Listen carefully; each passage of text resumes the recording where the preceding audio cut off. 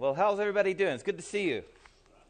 And I just have to throw out that I'm the co-creator of Five Solas Media and the All Things Together podcast. My wife, Melissa, and I do it together. And in fact, I don't know if it would exist if she wasn't there working alongside with me. She's a very creative person. It's a blessing to work with her. And I bring the greetings of my fellow elders at the Reformed Baptist Church Riverside. We're thankful for a faithful church here that's staying true to God's Word in a very challenging time, wouldn't you say, here in the United States. There's many drifting into all sorts of errors and heresies and all sorts of things creeping into the church. And to know of a fellow church, let alone in Riverside, that still holds the Word of God high, and regardless of the pressures to conform to modern thinking, staying true to the Word of God, and yet doing so in a way that is filled with grace, is a real blessing. So we are very thankful for all of you. As if you've got the handout, you know we're going to be in Ezekiel 37 in the Old Testament of Scripture.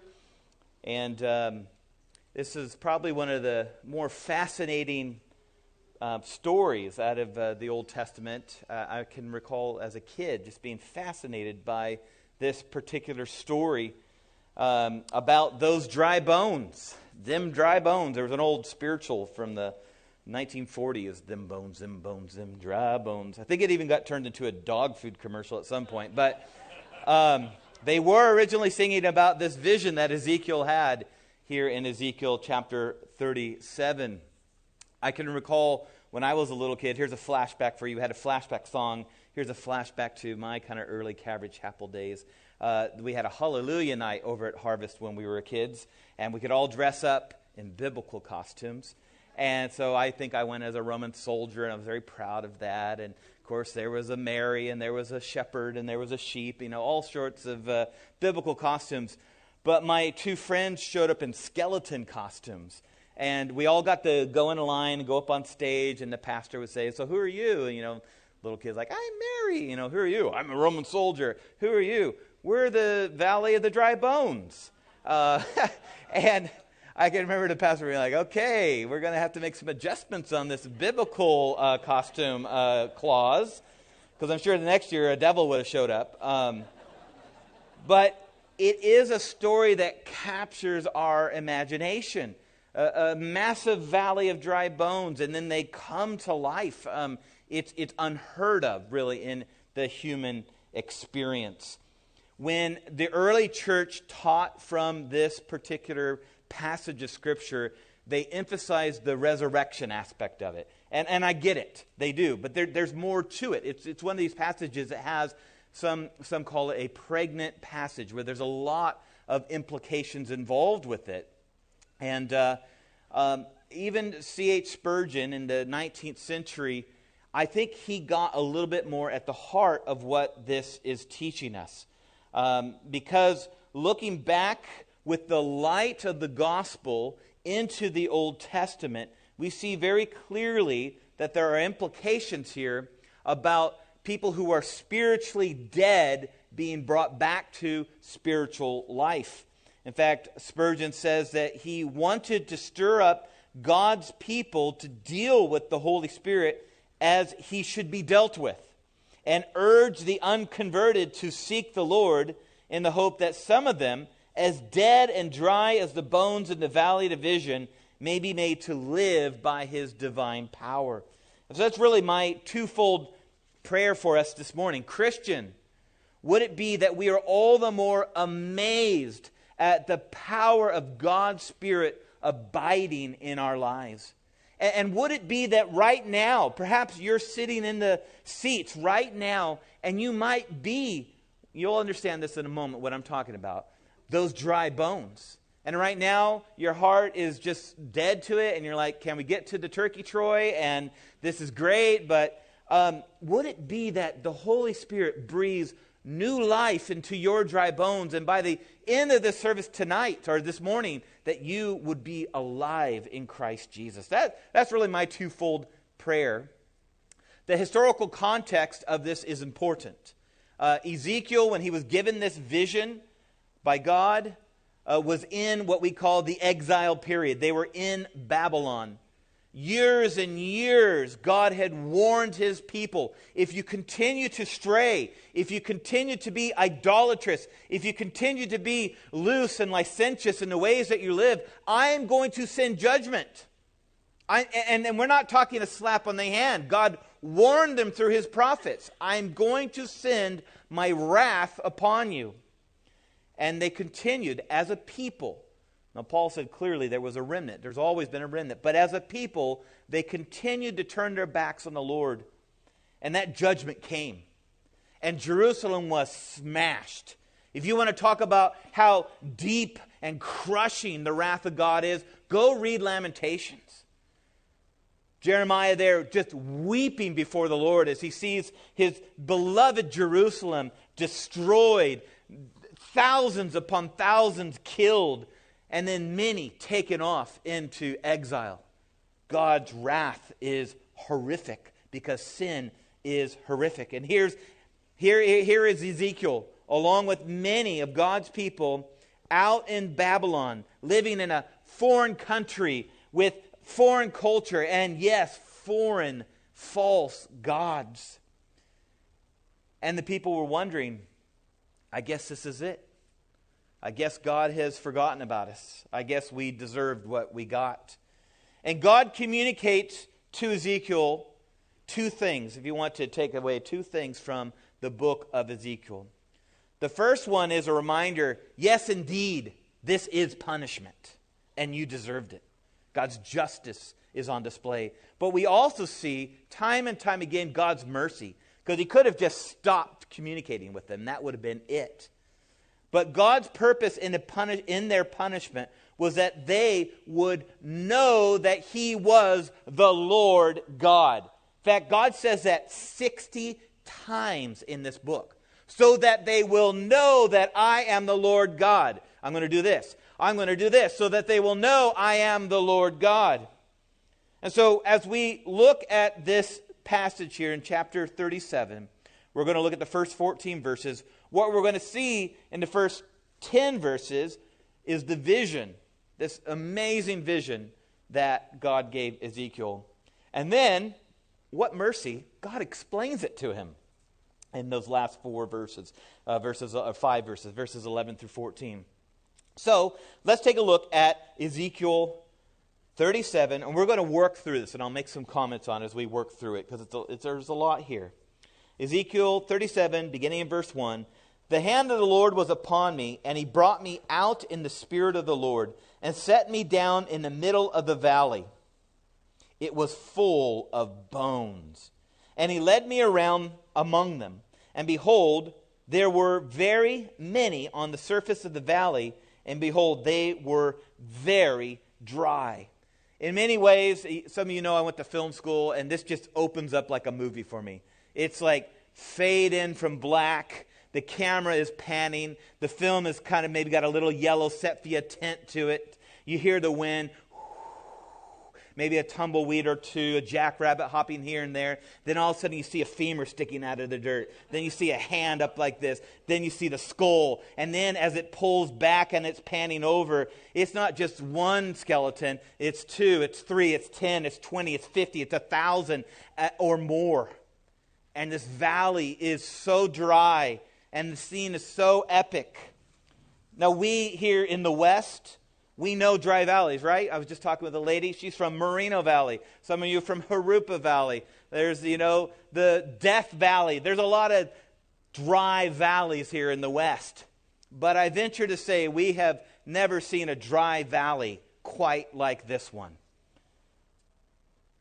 Real dry bones.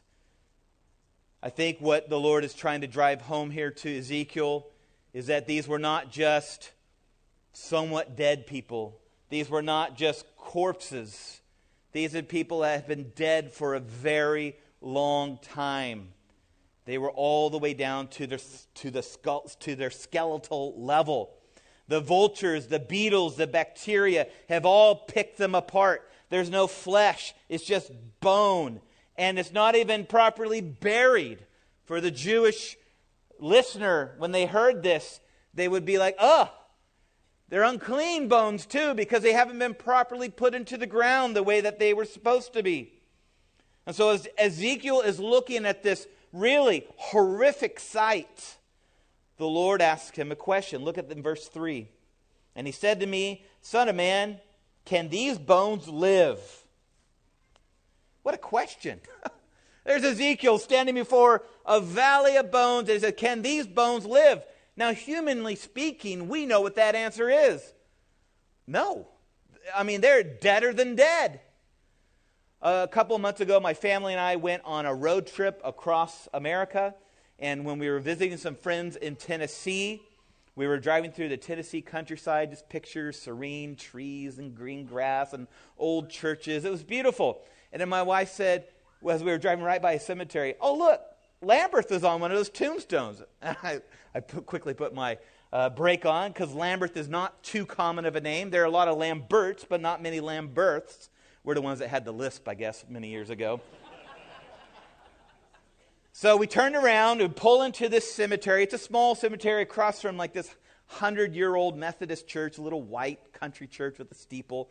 And as we're walking up, we're like, wow, look at, there's Lambert. And then we kept walking, and there's another Lambert, and there's another Lambert. Oh my goodness, they're all Lamberts. I've never met that many Lamberts in my life at one time, and they were all dead in this cemetery.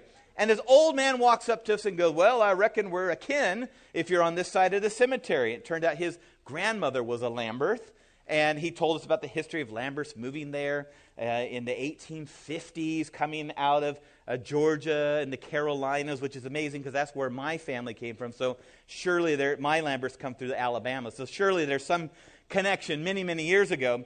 And then he said, kids, get this. He said, do you want to meet him? No, he didn't say that. Because that would be absurd, right? There's no way they're going to come out of the ground. But that's the level of the question that God asks. He says, can these bones live, Ezekiel? And Ezekiel wisely answers, really put it in a modern language, only you know, Lord. You can answer that question, Lord, because I don't know. But I do know you, and I know you're powerful. So Ezekiel says, only you know, Lord. Humanly speaking, like I said, it's a ridiculous question. But God, the Creator, the sustainer of life, asked Ezekiel a very important question. And Ezekiel knew. He had seen God's power. He had seen both the benefits of being in the presence of God, probably knowing the peace of God in that very special way. He's also seen God's wrath poured out upon Jerusalem. He knows God is all-powerful. He created the world. He parted the Red Seas. He brought manna from heaven for the people as they were coming out of Egypt. And He led them into that promised land. Oh, God is powerful. But could He raise dry, dead bones from the dead? Look at verse 4. Here's God's response. Then the Lord said to me, prophesy over these bones and say to them, O dry bones, hear the word of the Lord. Thus says the Lord God to these bones, behold, I will cause breath to enter you, and you shall live. And I will lay sinews upon you, and will cause flesh to come upon you, and cover you with skin, and put breath in you, and you shall live, and you shall know that I am the Lord. Amen. God gave Ezekiel a job. We call it a calling. He said, Ezekiel, I want you to stand up before these dead bones, and I want you to tell them they are going to live. Prophesying is not just telling the future.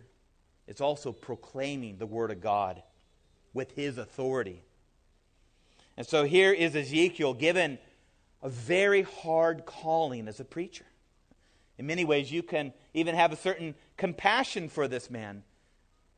You have preachers here. We have preachers at our church. We know when we stand before our churches, there are some that are living and some that are spiritually dead. The living ones make it worthwhile because it's a joy. Oh, good.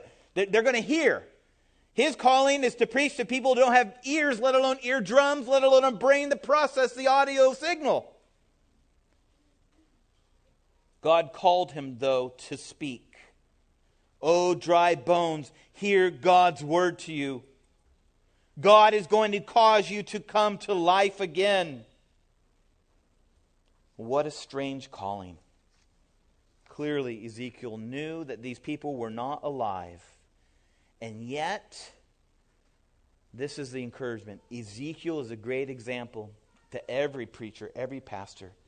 He is obedient to do it even in the most absurd or difficult of callings, because the Lord asked him to do it. And we see him be obedient. In verses 7 and 8, look at this. "So what did Ezekiel do? I prophesied as I was commanded.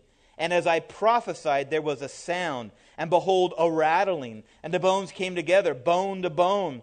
I looked, and behold, there were sinews on them, and flesh had come upon them, and the skin had covered them, but there was no breath in them."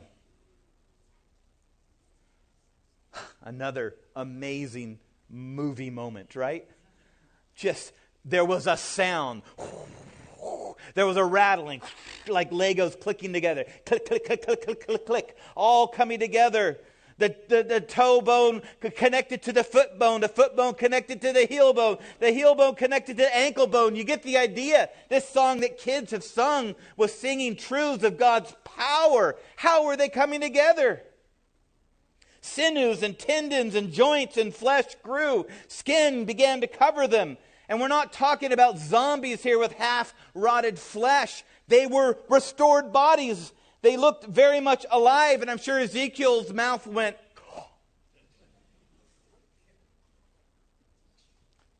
But there was a problem. They looked alive. They now had bodies. They were all reconnected. I'm sure there were organs, there were eyes, there was a heart, there was a brain. Yes, kids, even belly buttons. But the Bible says that they had no breath in them. And so God called Ezekiel to prophesy, to preach once again. Look at verse 9 and 10. "Then he said to me, prophesy to the breath. Prophesy, son of man, and say to the breath, Thus says the Lord God, come from the four winds, O breath, and breathe on these slain, that they may live.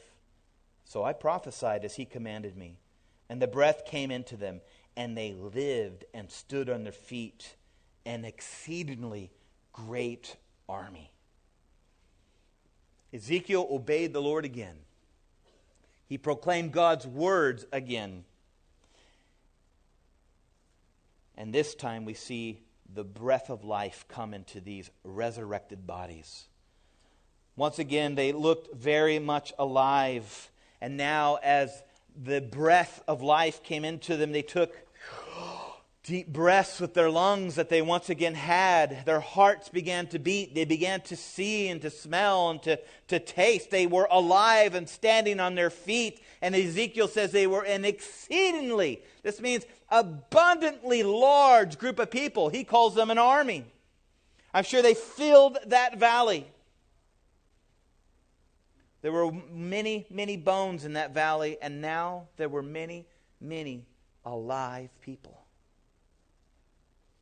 What a vision, huh? What a vision. What in the world does it mean? I am thankful that the Lord actually gives us an answer. He helps Ezekiel understand what this is. And we see that in verses 11 through 14. Let me just read those for you here. "Then he said to me, Son of man, these bones are the whole house of Israel. Behold, they say, our bones are dried up, and our hope is lost. We are indeed cut off. Therefore prophesy and say to them, Thus says the Lord God, Behold, I will open your graves and raise you from your graves, O my people. And I will bring you into the land of Israel. And you shall know that I am the Lord. And when I open your graves and raise you from your graves, O my people, and I will put my spirit within you, and you shall live, and I will place you in your own land, Then you shall know that I am the Lord. I have spoken, and I will do it, declares the Lord. Well, over and over and over, we once again see one of those many 60 plus times in this book where it says the entire purpose of this is that they would know He is the Lord. But there's also some other key phrases in here that are very encouraging. Notice twice He says, "Oh, my people." God had not forgotten His covenant with Abraham. They were still His people. He was going to work through them in a mighty way. Yes, He says, I'm going to open their graves. I'm going to raise them from the dead. I'm going to bring them back into the promised land. And can you think of any better words than that? If you're in exile, you've seen God's wrath poured out upon your land and your people. You're living in this foreign land. You're wondering, is this it? And God says, no, I'm not done with you. Well, there actually are another set of better words. You see, God was reminding Ezekiel and His chosen people of the greatest thing that He would do. In His judgment, and now in His soon mighty work to bring them home, they will come to know something extremely good. Something they were made to know and they had rebelled against. They would know that I am the Lord. I am Yahweh, Jehovah, the great I am, the self-existent one. The Lord is showing this stiff-necked, rebellious people that their suffering had a purpose.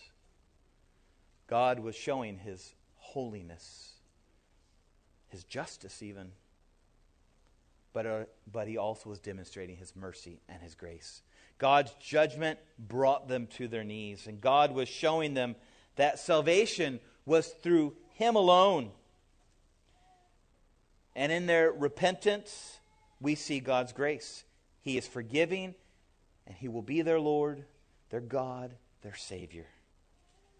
And He promises to not only restore them, but to do a new work of having the Spirit abide with them. In fact, the chapter before, when you have time, read through chapter 36. God is very clearly making very new covenant-like promises about a new heart and the Spirit abiding with them. Something very different than what they had experienced. God declared, this will happen. And guess what? It happened. Later in the chapter, it talks about Ezekiel taking two sticks, one being Judah, one being Israel, the northern, the southern kingdoms, and how he was going to bring those sticks back together again. They were going to come back into the land once again, and King David would rule over them again. And in Ezra and Nehemiah, we get this glorious story. They get to come home. There's even a revival as they begin to read the law, the Word of God out loud. They break into tears and gnashing of teeth and rip their clothes. They fall on their knees. There's great repentance. It truly is a revival of heart. And then the temple is rebuilt.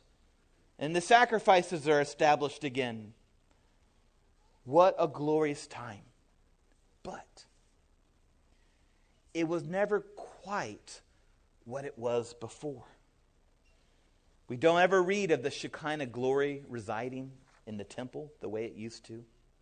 The walls are built, but not quite what they were before, because we know invaders off and on in what we call the intertestamental time happen. For, of course, when we open up in the New Testament, they're occupied by the Romans.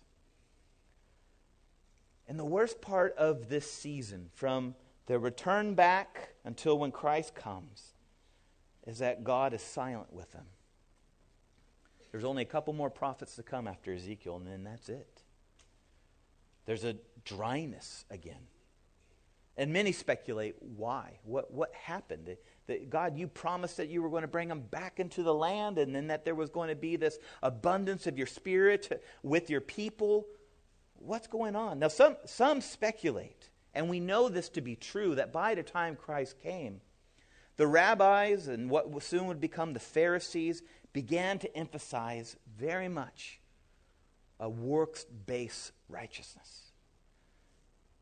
They swung in some ways from the licentiousness and idolatrous ways of their past to then a legalism that came in. More and more there was a dependency upon their good works, their daily sacrifices, an emphasis of, instead of trusting in God alone, that their rituals, that the sacrifices, that all these things that were foreshadowing the Messiah to come were good enough. And we know that to be true, because when Christ arrives, there's a good number of these teachers that are at first skeptical, then jealous, and then absolute hatred for what Christ came to proclaim. In fact, Hebrews 10 kind of explains how all of this, what it was supposed to be doing.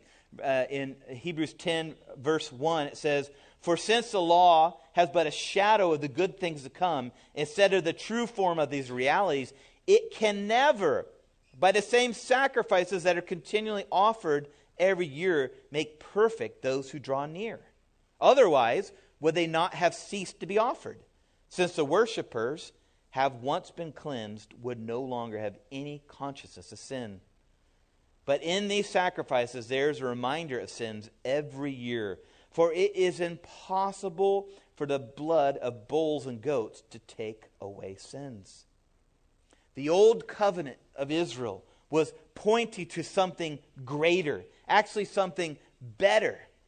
All those rituals, all those sacrifices were literally pointing to Christ, the ultimate sacrifice, who would deliver them once and for all from their sins. The Messiah wasn't just going to deliver them from their occupiers. It wasn't an oppressor and oppressee sort of situation here. There was actually the greatest oppressor, sin, upon mankind. And that's what Isaiah and Ezekiel and all of the foreshadowing of who Messiah would be. It wasn't just to deliver them from Rome. It was to deliver them from the greatest tyrant of all, sin.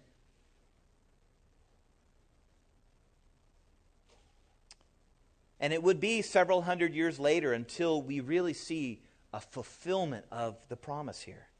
These echoes of Ezekiel actually show up all over the New Testament, but one really stands out to me. If you just keep your finger here, but turn to John chapter 5.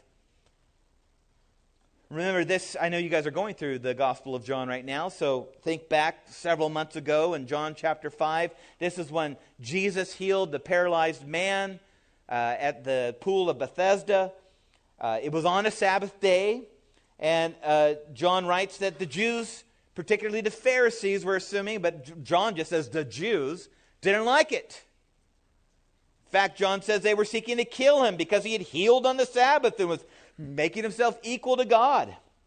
And in the midst of his bold words to these people, Jesus says this in John 24:29. Let me turn there real quick because I didn't put it in my notes.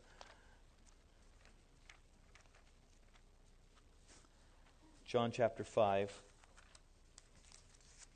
verse 24. "Truly, truly, I say to you, whoever hears my word and believes him who sent me has eternal life.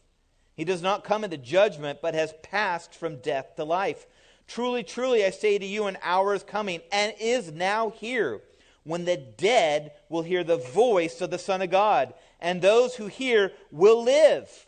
For as the Father has life in himself, so he has granted the Son also to have life in himself. And he has given him authority to execute judgment because he is the Son of God." Listen to this. "Do not marvel at this, for an hour is coming when all who are in the tombs will hear his voice and come out, and those who have done good to the resurrection of life, and those who have done evil to the resurrection of judgment." Sadly, many missed these promises that were foretold long ago. They rejected the very one who came to rescue them. John explains this in his prologue in John 1. He says that he came to his own. Jesus came to his own, and his own people did not receive him. Yet we know there were some, like John, who did hear the words of Jesus. And though they were dead spiritually at one point, they were made alive. They knew that Christ was the promised one. What did Peter say? Where else can we go, Lord? You have the words of eternal life.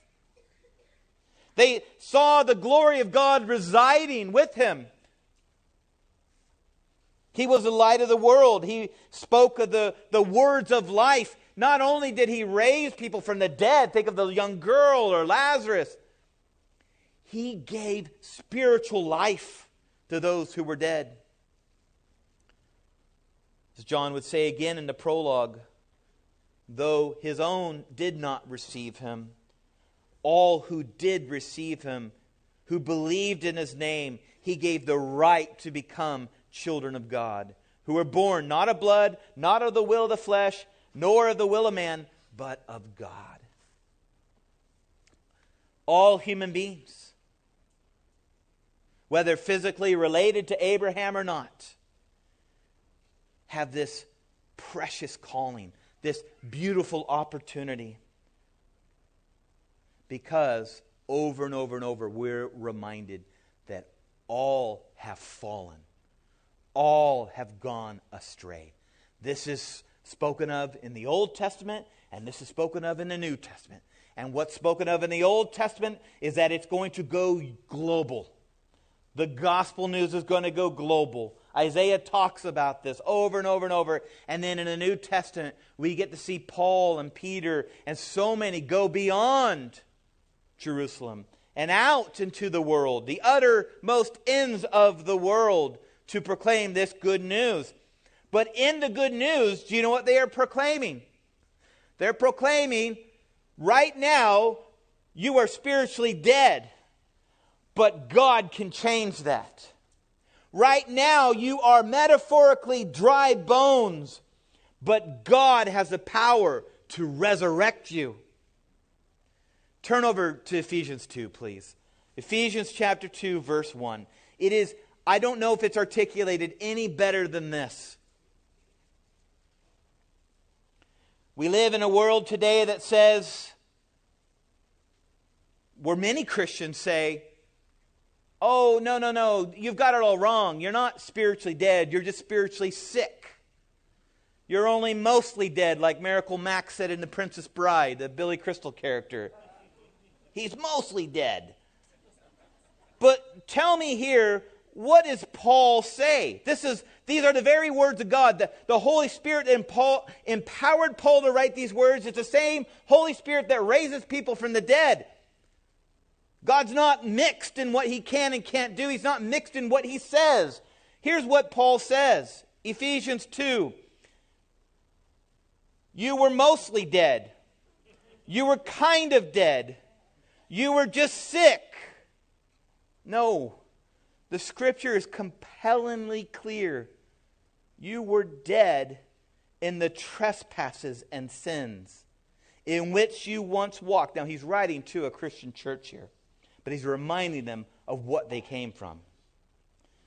You were dead in the trespasses and sins in which you once walked, following the course of this world, following the prince of the power of the air, the spirit that is now at work in the sons of disobedience, among whom we all once lived in the passions of our flesh, carrying out the desires of the body and mind, and were by nature children of wrath, like the rest of mankind.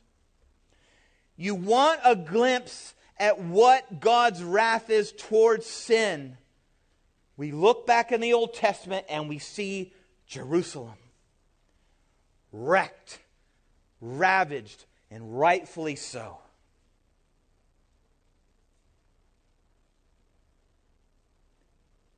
Spiritually dead.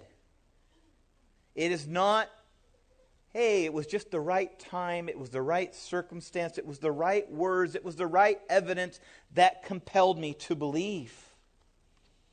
Paul is clearly making the case, the same case that God made for Ezekiel. Sin has so ravaged your spirit that you are dead. No amount of persuasion or evidence is going to convince a dead guy to come out to life. And when I was back in Tennessee, standing before some of those graves, some of them were decades gone, a couple century gone, I couldn't say, hey, I've got great-grandma Lambert's banana cream pie. Come out of there. No. Hey, you got to come to life because have you seen the internet? It's amazing. They're not going to come out. No amount of money, no amount of evidence like, hey, you know, if you'd only taken these vitamins, you probably would have lived another 10 years. Come out and take them again so you can live more. There wasn't anything. They're dead. Their bodies have decomposed. They're in the grave.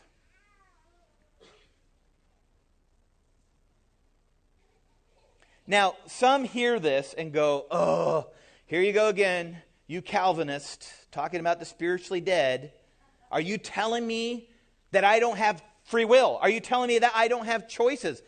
And no, I'm not telling you that. Because without a doubt, every single day you make thousands of choices. And they're your choices. Some of you are wearing yellow, some are wearing blue, some of you are wearing stripes, some of you, are there any polka dots in here? Plaid. We chose our flannel today. It's Thanksgiving week coming up. We chose that with free will. We chose who we were going to marry. We decided what kind of careers we wanted to pick. We know what our favorite ice cream is. All of those are choices and real choices. Our volition makes us, our will is not extinct. But Martin Luther puts it well, there's a bondage on our will. Our will is not just tainted or stained, it is dead with sin. That's what Paul is using here. So it doesn't mean that we aren't making real choices. It just means every single choice we make is tainted naturally to please ourselves rather than to please God. That doesn't mean we don't help little old ladies across the street or give to food banks. Those are good things. But we no longer have the ability to be holy before a holy God. And that is the standard by which God judges us. For whatever time Adam and Eve lived, and the more I think about it, it was only probably a few weeks before they fell. For whatever amount of time, they lived holy lives before God, and they had sweet communion with God. It was amazing. And then go and read Genesis 3 and on, and see what it was like after that. Forgive me, but I think the expression literally works here. It went to hell in a handbasket very quickly. The next chapter, Cain's killing his brother, and it just goes downhill from there. But the worst of it is no direct communion with God anymore. Separation from God again. And Paul says this is how he describes what the walking dead are like. And yes, this is my second zombie reference here. I'm sorry. But someone born naturally, not born of the spirit, but born of the flesh, is the living dead, is the walking dead. And we followed the course of the world. We followed Satan's demonic influences. We lived in the passions of our flesh, and we carried out the desires of our body and mind. And because God is still on his throne, he's still holding back. He's not allowing us to go to our absolute worst, or else we would all be Hitlers in here. That's how he's always the example. Well, total depravity, that means I'm like a Hitler. Well, before the eyes of God, yes, in the sense that you were not holy before God. But God's common grace restricts us from going into the worst of the worst at times. But nevertheless, Paul says, you lived according to your flesh. Every single human being is spiritually dead to holiness and to God, just like these dry bones here. Whoa. What hope do we have? Just like in Ezekiel 37, there's this precious line here in Ephesians 2 and verse 4. But God. I love those two words. Just when it seems like there's no hope, just when you come to a realization you can do nothing before a holy God to appease Him, but God. God moves towards His people. Verse 4 in Ephesians 2, but God, being rich in mercy, because of the great love with which He loved us, even when we were dead in our trespasses, made us alive together with Christ.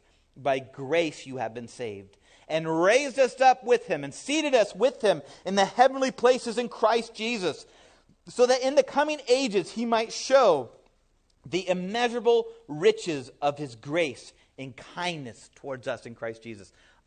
These are some of my favorite words that have ever been written in the history of mankind. There's so much hope and mercy and grace and love that is found here. If you're feeling beaten down, dear Christian, if you wake up tomorrow morning and the devil once again is oppressing you and making you feel, oh, what's the point? Go and read the promise of a Christian. The God who is rich in mercy. The God who loved you before you loved Him. The God who rescued you from the dead and forgave you of your sins and made you alive in Christ Jesus. That same resurrection power that rose Christ out of the grave, that gave you new life in Christ Jesus, as the Holy Spirit met your stone of heart, or your hearty stone, and made it a heart of flesh that beat for Him. That God raised you up. And Paul looks at this as so assuredly that he's already seen us seated in the heavenly places with Christ. And he believes emphatically there is coming a time when we will see His immeasurable riches of His grace in ways that we cannot calculate right now. So there's great hope for you, dear sinner saved by grace. At some point you were dead, but God caused His word to come alive in you. He proclaimed it over those dead bones. He proclaimed it over that dead heart. Maybe you heard that word many times before. And then all of a sudden, you grew up in the church. You're 15 years old. You just, yeah, I know. And then, boom, it was like lightning. You saw your sin and you saw your Savior. That's the power of the Holy Spirit. Whatever the situation was, where the Lord rescued you and breathed life into you, that is the power of God at work in the valley of the dry bones. That same God who spoke everything into existence. We can't even comprehend that. We continue to get these telescopes that go deeper and deeper into space. And do you know what we find? More and more stars. It is beyond our calculations, and yet God made them all, and He named them all, and He's just as present at the furthest end of the universe as He is right here in this room. That God who is immanent and transcendent, that God who is all-powerful, is the one who also brought Israel back into the land. He is the one that resided with Christ as He preached the good news. He is the one who poured His wrath out upon Christ. He is the one who raised Christ from the dead. That same power, dear Christian, I'm preaching to myself, is the same power that abides in you right now if you are in Christ Jesus. Paul explained it like this to Titus in Titus chapter 3. But when the good news and loving kindness of God our Savior appeared, He saved us, not because of works done by us in righteousness, but according to His own mercy, by the washing of regeneration and renewal of the Holy Spirit, whom He poured out on us richly through Jesus Christ our Savior, so that being justified by His grace, we might become heirs according to the hope of eternal life. This is the good news of Jesus Christ. Dear Christian, we need to remember from whence we came. We were the valley of dry bones. But we also must remember who He has remade us in the image of Christ Jesus, Yahweh, the great I am who I am. Every single second of our existence is now dependent upon the Holy Spirit. I think back to my childhood, and there's certain scriptures that just stuck, and I'm so thankful for that. And Zechariah 4:6 has been a verse I was reminded of all the time. Was it Wade talking about Chuck Smith? I can remember Chuck Smith time and time again saying, "Oh, what a joy. Zechariah 4:6, not by might, nor by power, but by my Spirit, said the Lord of hosts." That's my Chuck Smith impersonation. I'm thankful for that, because I was reminded from a very young age, my flesh has no power. My will has no ability. Everything I do, I must do in the power of the Spirit. We need God's Word, and we need His Spirit to bring it to life in our hearts, to lead us, to guide us, to convict us, to give us hearts to worship Him, so that we might bring glory to His name. And how do we know if the Holy Spirit is abiding with us? Well, Jesus put it simply, you can judge by fruit. Paul explained the fruit like this: but the fruit of the Spirit is love, joy, peace, patience, kindness, goodness, faithfulness, gentleness, self-control. Against such things there is no law. Those who belong to Christ Jesus have crucified the flesh with its passions and desires. If we live by the Spirit, let us keep in step with the Spirit. Too often we read that like another law. Okay, I got to work on love. I got to work on joy. I got to work on peace. I got to work on patience. Yes, we all need to work on these things, because we have this spirit-flesh battle until the day we're in the presence of the Lord. But if you are a new creation in Christ Jesus, the Spirit of God is abiding with you. And it is He who must produce the fruit. And Paul puts it simply, we need to walk in step. Doesn't mean earning it. Doesn't mean obtaining God's favor. Doesn't mean when we fail we're not repentant, or we run and hide like Adam and Eve did. No, we walk in step with the Spirit. We take up the means of grace. That's an old expression. The means of grace. Prayer, and reading God's Word, and fellowshipping with God's people at His church. This should give us great hope that we are able to crucify our flesh. We are able to walk in step with the Spirit, because the Spirit Himself is abiding with us. A life of repentance and a life of trusting in Christ alone, by faith alone, knowing that we are saved by grace alone.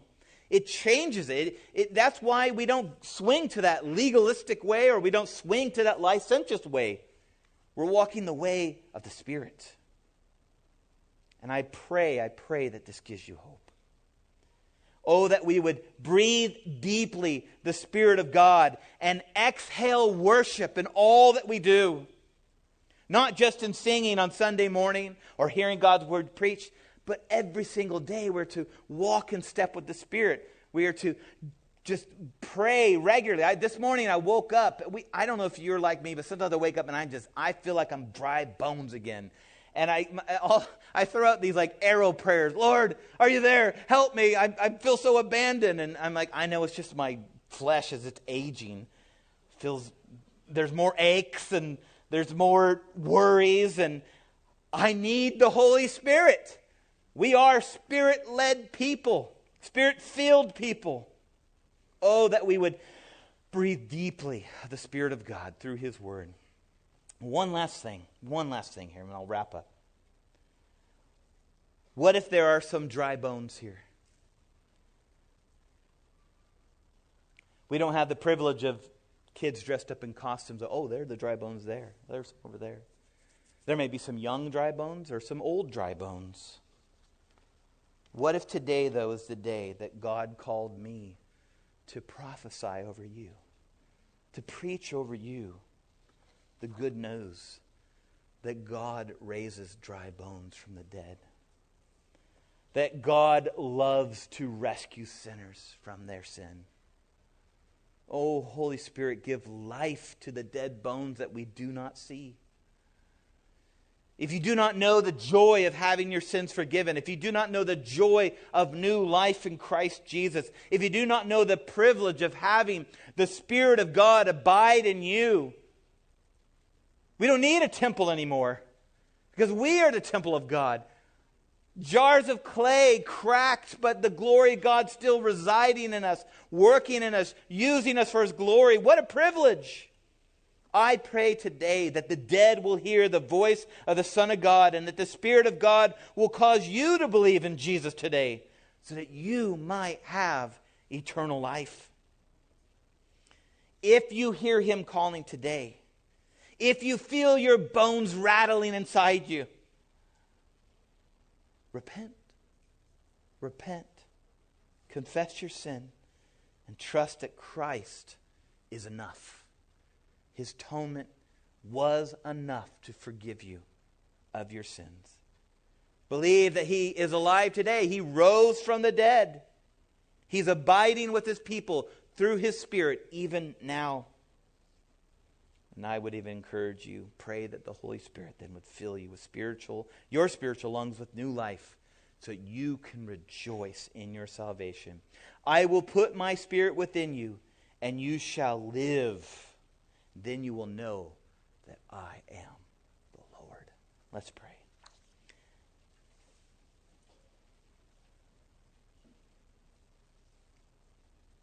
Heavenly Father, what a privilege it is for many of us in this room to be able to say that we know you are the Lord. You are Yahweh. You are the self-existent one. You are the great I am. The one who was and is to come.